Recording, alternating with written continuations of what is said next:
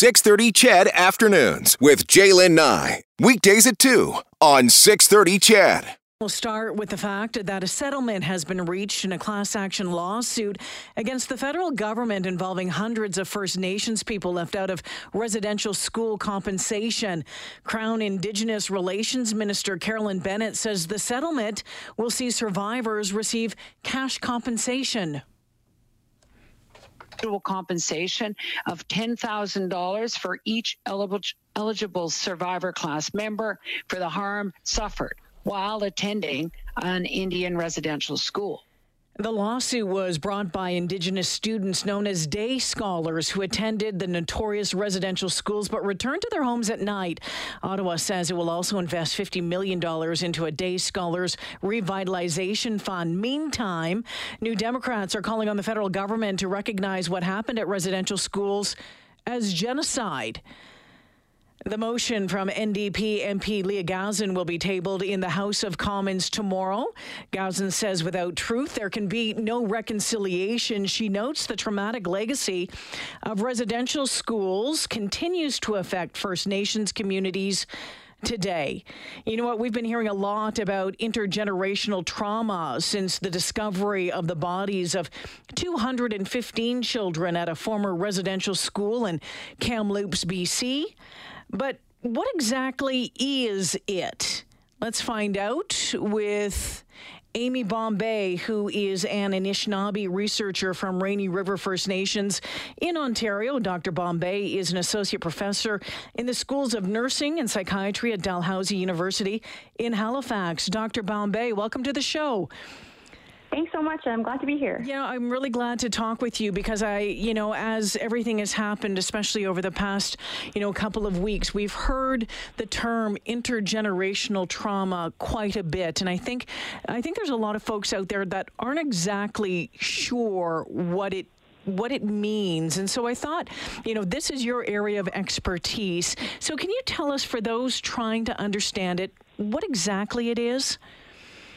Absolutely. Our team has, over the past over 10 years now, been looking specifically at the intergenerational effects of the Indian residential school system. And so when we say intergenerational trauma, we're talking about the effects of trauma on the children and grandchildren of those who themselves experience that trauma. And what we found in our research that's specific to the residential school system is that the children and grandchildren of those who attended are at increased risk for various mental health outcomes, including higher levels of psychological distress and substance use compared to Indigenous peoples who have not been affected by residential schools and compared to the non-Indigenous population. So why does that happen? There's a number of different pathways, and that's another part of our research is finding out, what are the different pathways that puts that second and third generation at an increased risk. And what we found is part of it can be our more kind of social and psychological pathways, where we see that the children and grandchildren, because of their parents' experience of chronic childhood adversity throughout their lives, their parents were more at risk to continue to have their own health problems and social issues throughout their lives, thereby impeding, their ability to provide good environments for their children. And in some cases, that could be the intergenerational transmission of abuse, but a lot of times it was, things outside of their control, just like not being able to provide, having to work all the time and not providing, enough, kind of socioeconomic conditions that would, promote well-being. And those parents are themselves dealing with their own trauma. Does it become an almost part of DNA? Does it become a part of genetic makeup?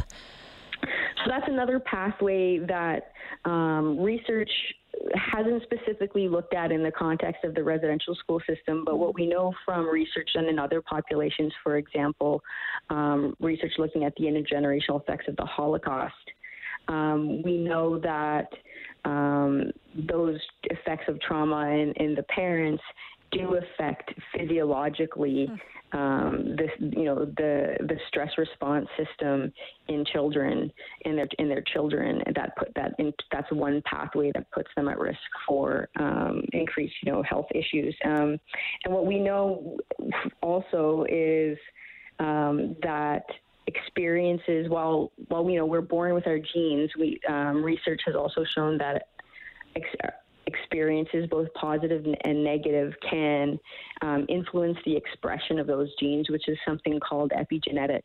And in some cases, animal research has shown that those epigenetic effects can be transmitted across generations. We don't know for sure that that's the case in humans at this point. But certainly, it's in our biology. There's physiological effects that are transmitted, and so that's definitely part of the pathway to increased risk for these health outcomes that we're seeing. I'm curious to know why some may experience intergenerational trauma and others don't. What have you found about that? Yeah, absolutely. For sure, not all residential school survivors themselves were impacted in the same way. And that's because, because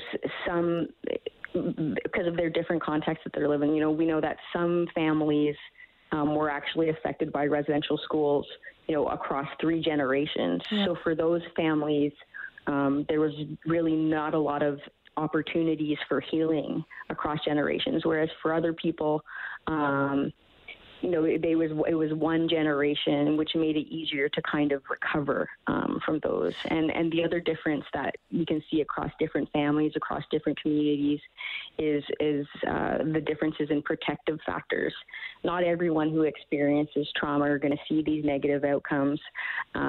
If you have certain resilience factors that can protect against those negative effects, and that what we know with First Nations research, that one protective factor has been being able to engage and hold on to traditional cultures, and heal through spirituality and other aspects of traditional culture. And the ability of people to, because the residential school system specifically targeted that, people were differentially able to kind of hold on to that and grasp onto that. And so there's going to be differences, individual differences that determine and that influence, the degree to which that intergenerational trauma is going to affect people. Yeah, and the healing process as well, right? Mm-hmm. The healing process. So in your teachings, in your research, what have you found about how many people know about this, or how to deal with it with people who have suffered, who are dealing with it right now? And I'm curious to know what you believe needs to be done moving forward. Yeah, I think there's a number of different things that needs to happen. Like for example, just over the past 10 to 15 years, one of the outcomes of the residential school system was this kind of silence that occurred, and that's often in families who were affected, such that those who were affected kind of just shut down and didn't speak about it. And so I think over the past 10 to 15 years, a lot of healing has taken place, and things like the Truth and Reconciliation Commission of Canada has encouraged people to learn about their own family histories, the history of their community, and how they've been affected, so that they can, really put into better context some of the health and social issues they may face, and put that into the context of residential schools and colonialism, rather than, just putting the blame on themselves.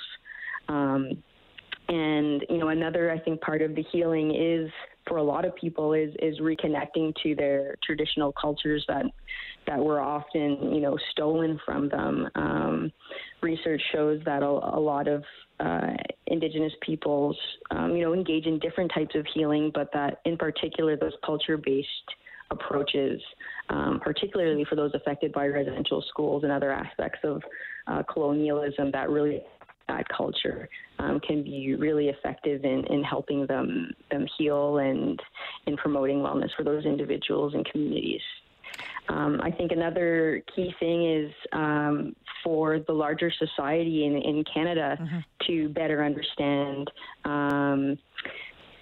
how residential schools and other aspects of colonialism have contributed to the health and social inequities we see today, so that we can hopefully stop some of the common attitudes, people blaming Indigenous people for their negative health outcomes, as racism and those negative attitudes also contribute to and perpetuate and contribute to these negative health outcomes as well. Dr. Bombay, fascinating conversation. Thank you for shedding some light on this for us and giving us some insight into the research that you've been doing. Thanks for your time this afternoon. Thanks for having me. Take care. Dr. Amy Bombay joining us this afternoon.